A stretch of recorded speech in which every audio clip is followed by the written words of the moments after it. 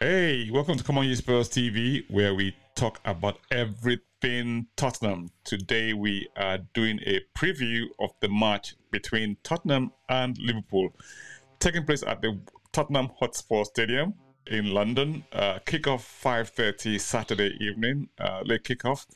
And to do the preview with me, I have Chuma. Chuma is our in-house guru, as we like to call him, walking encyclopedia of Tottenham and Spurs and football in general. In the meantime, come on, you Spurs.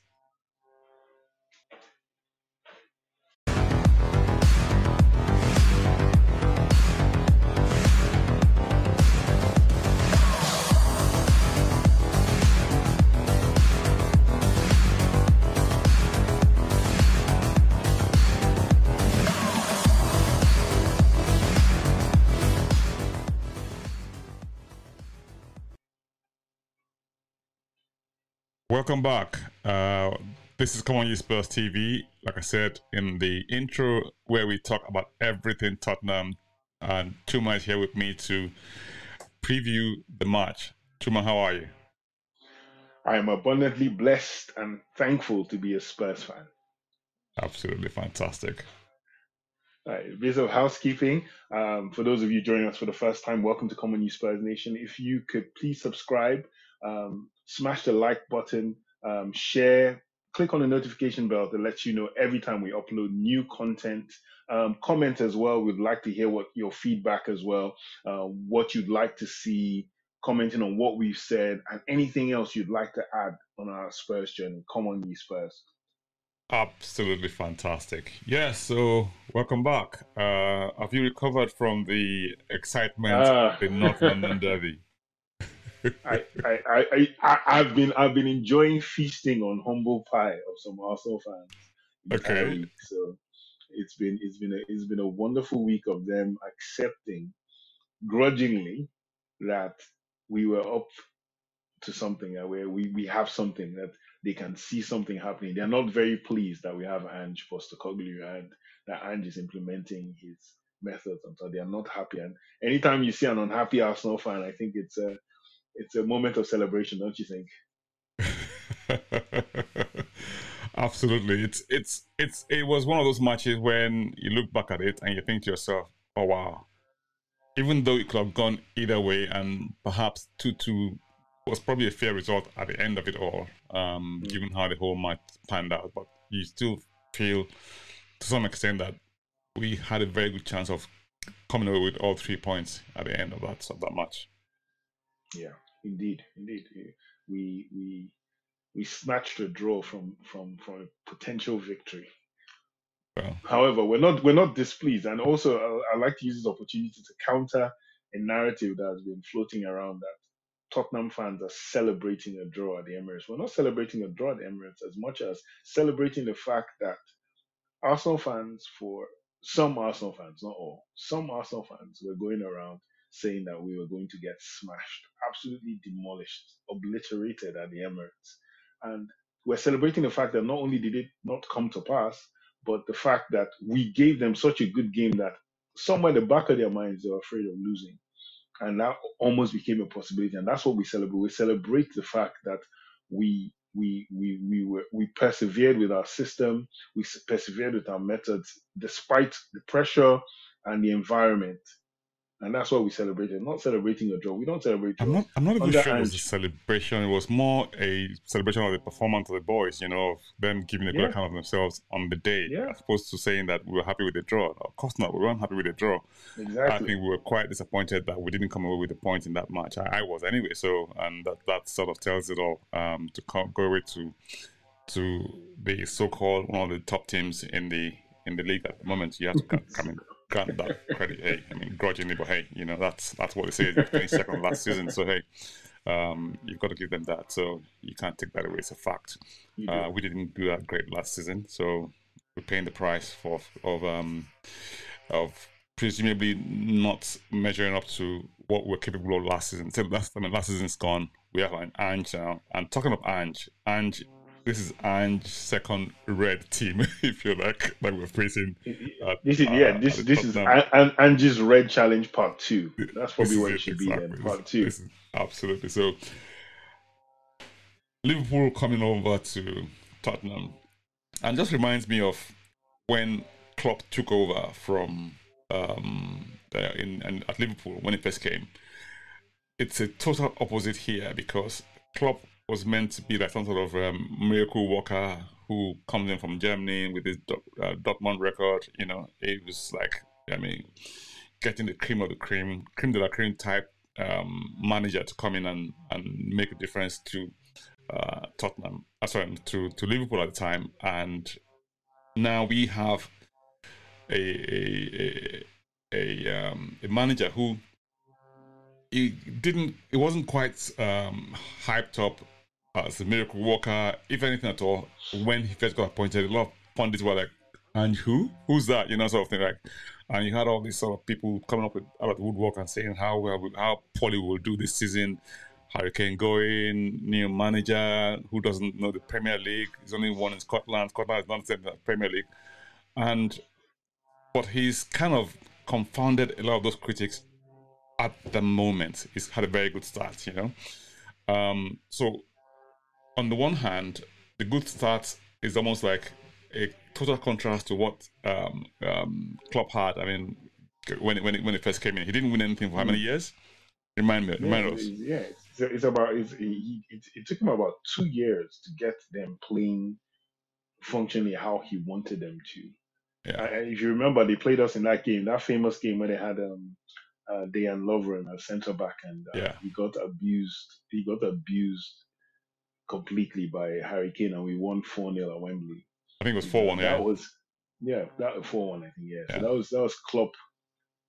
That was Klopp early stages, and in my opinion, I think Ange's early stages have been. I don't know. I think it's really interesting because I expected us to do well, but I didn't expect us to have as good a start as this. But then I realized that as much as certain members of our fan base keep going on about Deadwood and useless players and everything else, the quality that Spurs has technically, with all due respect to Chelsea, to Celtic, and to Yokohama Mariners and Brisbane and all the other teams he's played, the quality is so much higher. So he's working with more quality players, more technically gifted players. So I think it's actually quite easy for his methods to translate into actual wins and actual good football quicker than it did there. That's not to say that we're not going to face challenges, but my goodness, I think the players also embraced his football, and they are technically superior. I think as a group, not individually technically superior to everyone at Celtic, but as a group, I think they are technically superior to any team he has ever coached in his life, and it's showing. His message is coming across very, very, very, very, very, very, very clearly and very fluently as well. So yeah. Yeah, so I mean, everyone seems to be sort of really, really pleased that he's been able to sort of implement or to have the team playing to his style, and it's so obvious to anybody watching that. I mean, the team have literally bought into his psyche, and everyone's like kind of coming up with the same hymn sheet, and you're having plenty of Ange praise everywhere you go. I mean, there's everywhere you go online, it's how Tottenham are playing well. A lot of pundits, if you like, didn't give us a chance. I mean, at the beginning of the season, in terms of those they felt would be in those key competitive sports. I mean, top four, top six. I mean, no one even had us in the top six. You know, I was looking back at some of the predictions that some of the folks had at the beginning of the season, and no one had us as top six. Now, I mean, granted, it's only early days. I mean, nothing is won in September. But the people are beginning to change the tune already. Now, I'm not sure if that's a good thing or a bad thing, but it's clearly some indication of how much progress or how much of an impact he's having on not just Tottenham, but on the whole world of football in general. And it's a lovely place to be in at the moment, isn't it? Yes, it is. In fact, I'll tell you, there's a catchy buzzword at the moment online. It was started by um, I may butcher his name here, Carlo Garganese, I think, and Nima, I can't remember Nima's surname. Anyway, the Italian football podcast, and Carlo came up with this word years ago called prem face. So prem face is basically it's sort of like a put down to journalists, pundits, ex-players, all the people in the media that they only watch Premier League games. They don't watch any football outside. So anything outside of the Premier League is deemed inferior or not suitable or not up to scratch. And the prem faces basically the pundits you always see that always talk and they always big up the English league or the English players or the English national team, but they don't look outside. They're the ones that discover that, oh my God, oh, Dennis Bergkamp is a good player. Oh my God, Zola is amazing. When everybody else who's watched football outside knew that Zola was really good, or all these players were really Patrick Vieira, and all these people were actually quite good players. So prem face is what happened to Ange. They prem face Ange. They're only looking at their thing, going, "We don't know about you. You're in a league outside, a league that we consider inferior." Forgetting this man has put a body of work where he's teaching the same method over 30 years. You know, in any other work of life, we welcome people with more experience. In fact, you and I are both based in the UK, where employment wise they don't even care about the qualifications as much as the experience and the technical know-how, and that's what Ange has in spades. So there's no surprise. It's only a surprise to the people who were very close-minded, and I'm happy for them. Some of them have really come back on their words, and they've actually admitted, the same as people did in Scotland. It's like history is just repeating itself. Everything he's going through now, he actually went through in Scotland. The Scottish Absolutely. fans, Celtic fans, said the exact same thing. So it's literally they said to us, "You will do the same thing that we did." We doubted him. He came in and he proved himself, and he kept proving himself. We kept waiting for him to fail, and he just refused to fail. And that's not to say that there will not be adverse results or anything like that. But so far so good. And on a game by game basis, this is there's so many things that are blessings to Spurs as well. Being out of Europe is such a huge blessing because imagine Arsenal had to play PSV midweek. Now, while they cruised against PSV, that was still a game where they had to focus. And then they came the weekend and the North London derby. They didn't use it as an excuse, thank God, because they would have used that and said, "Oh, we played Champions League." Some people probably did. But Spurs have a clean slate. We're not there. We're not in the League Cup, unfortunately. That would have taken us this midweek as well. We'd have had to play in the League Cup, and against Norwich if we'd beaten Fulham. So you have to think of like the little blessings that things that started off as curses or the wrong things that happened to Spurs, but ended up becoming huge blessings. We have a week to continue training. Injuries are probably going to be less this season. Like, look at it. We have a very good first 11. We don't know what the second 11 would be like, if they decide to play. Some would say that was what the Fulham game showed us. However, you know, our first 11 can stay fitter for longer because we're only playing a game a week or two games max, so happy days. Happy days indeed. Happy days indeed. Now, in terms of form going on into this match, um, Liverpool are 1 point ahead of us, aren't they, on the table? Yeah. Yes. And they are riding high. I mean, they're coming from behind. And in terms of possibly, maybe we just nudge ahead of them slightly in terms of being what we call the comeback kings, if you like, because Liverpool have come back from a lot of losing A lot positions worse, this yeah. season. I mean, most of the Same. matches that Yeah. they've played this season, they've had to come from behind. And on account of that, it just means that it really doesn't matter who scores first in this sort of match. Now, before we go into the sort of predictions as to how the match is going to turn out and all that, I mean, you do get a sense of what people are expecting in terms of how we're going to set up in comparison to Liverpool and how Liverpool, uh, I mean, because if we just essentially what are going to be the key battle areas? This is the question here. I mean, in my view, I think I mean, I probably have a view in terms of I think probably going to be in the midfield area, where they have people like Sabozai, McAllister. They have what's our third man's name there? And I They have remind me they too. have they have Gravenberch that they just bought from Bayern Munich, the Dutch boy, Dutch player. Right. So and when we have Bissouma, we have Sa, and then we have Madison, who are like the engine room in that midfield of ours, and they've kind of given a good account of themselves so far this season. I mean, at least our Mm. midfield, and um, it's more. I would say that. I mean, without sounding cocky or too self assured, you find that a lot of people give begin to give that midfield a lot of respect. Bissouma tops the league in terms of his interceptions, in terms of moving the ball into key areas, in terms of tackles, passing. It's just been a big, huge revelation this season. And Madison is too bad either. I mean, it's just I'm loving what's going on in that midfield. How do you think they rate against Liverpool? Okay, the first thing you talked about the key battles, and you're very right. Tottenham's midfield against their midfield, but also it's also our front three against their front three as well. Like their front three is highly functional and rotational as well. So you have, of course, the linchpin Mohamed Salah, but then you have Darwin Nunes, who in his second season, Darwin Nunes is getting better. I think he's mentally over. He had a mental sort of crutch last season that he would miss chances and he'd get down. But now he's like, no, the chances are going to come. So if you watch him, he misses a chance, he scores the next one.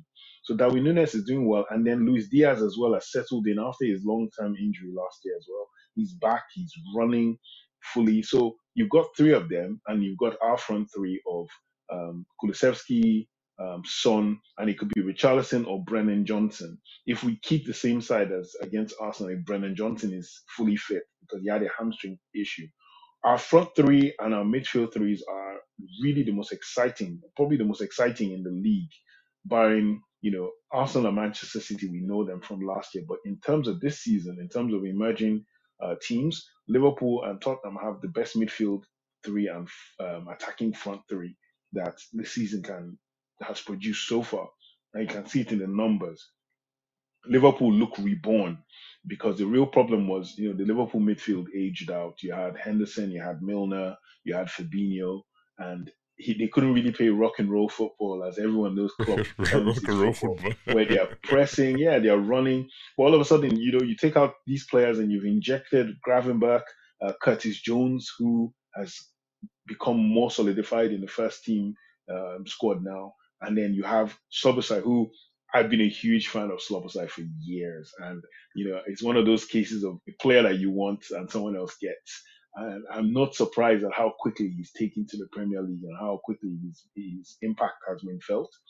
And I think if there's anything I would say is the huge advantage, as much as we talk about midfield, I think it's actually defense that is going to be a key thing in this game because um, we've seen Van Dijk all these years. Virgil van Dijk has been probably a colossus in Liverpool's defense. I think he and Allison, the goalkeeper, were the huge reason Liverpool turned the corner in Klopp's revolution to win their title and then win the Champions League as well. Virgil van Dijk was a huge part of that.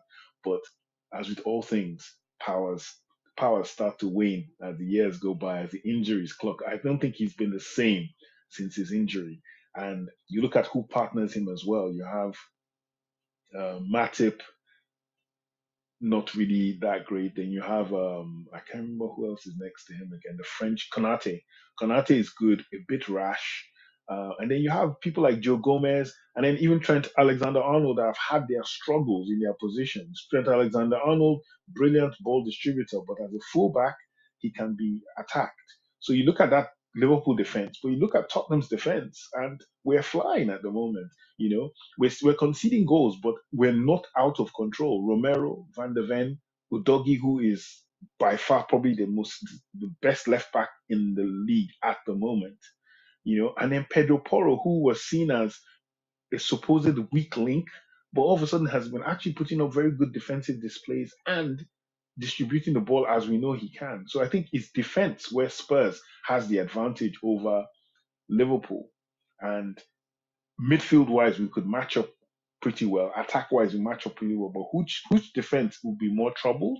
I think Liverpool's defense would be more troubled by Spurs' attack and midfield than Spurs would be for them. Interesting. Very, very interesting stuff. So, if you look at our defense and how they stand up against potentially the attack, I mean, we have. I mean, before we look at the potential side lineup of who we're gonna have on the pitch on the day, but if we just sort of say, I mean, potentially we will probably line up with Porro, Van de Ven, Romero, and Udogie, making a back four.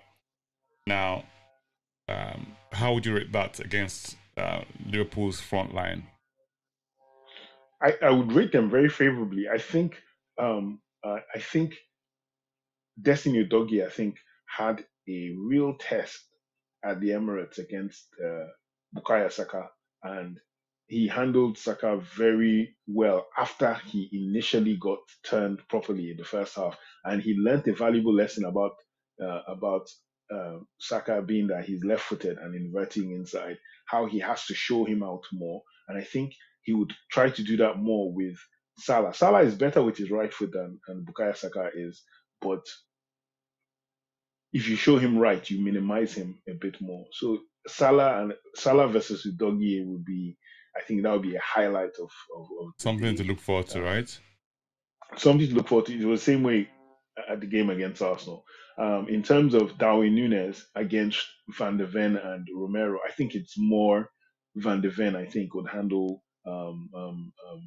It's more him that would try and go for Darwin Nunes more. And I think Van de Ven is just he's a smooth operator like that. The Sade song I'd call him a smooth operator. He's just someone that he's going unnoticed, but he's just doing that work. He's putting in that work, and you can see it. And so Van der Ven against him, Romero probably helping out more against Luis Diaz with Porro, because Luis Diaz is going to be a very tricky customer. He is the one, I think, he's doing the running for Salah now. Salah always had Mane to do the running for him. Now he has Luis Diaz.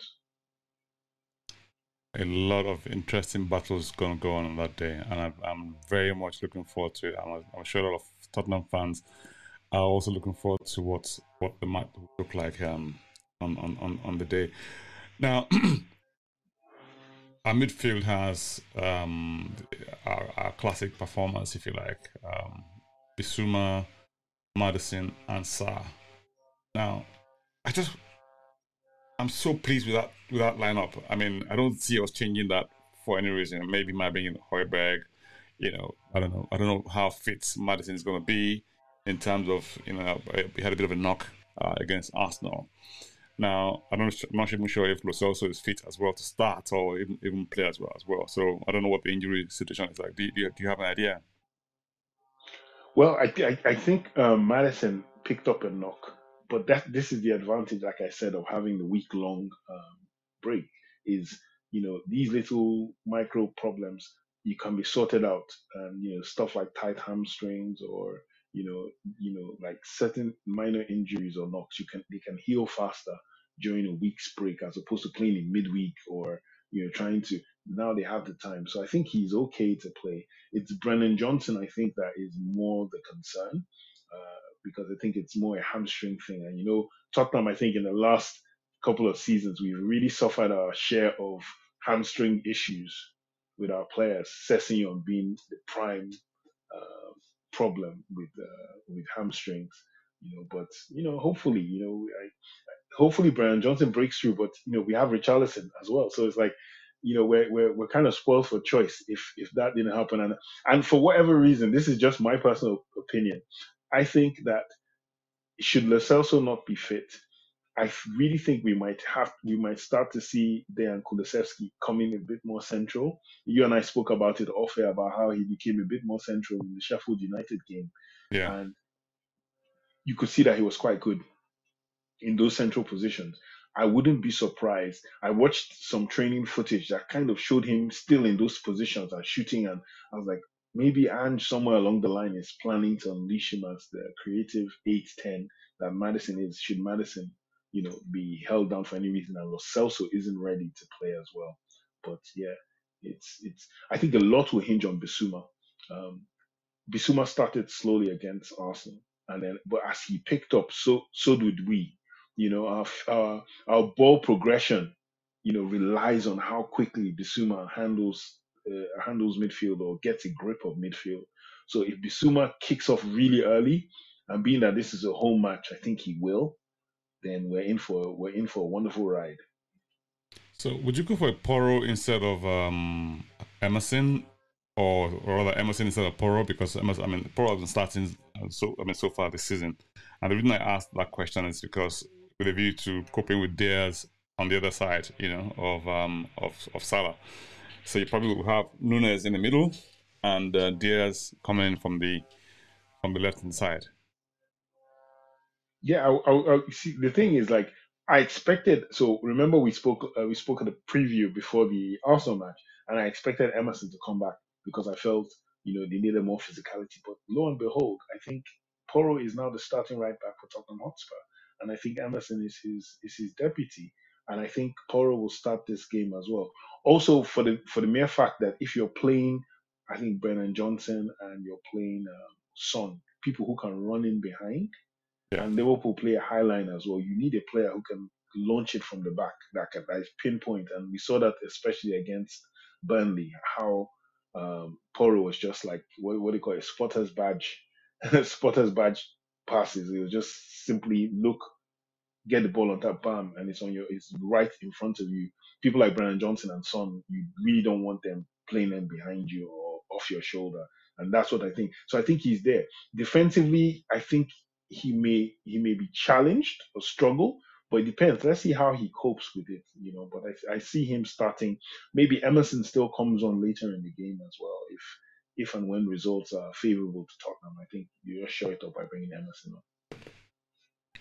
Let's have a quick rundown of what we think would the lineup would look like.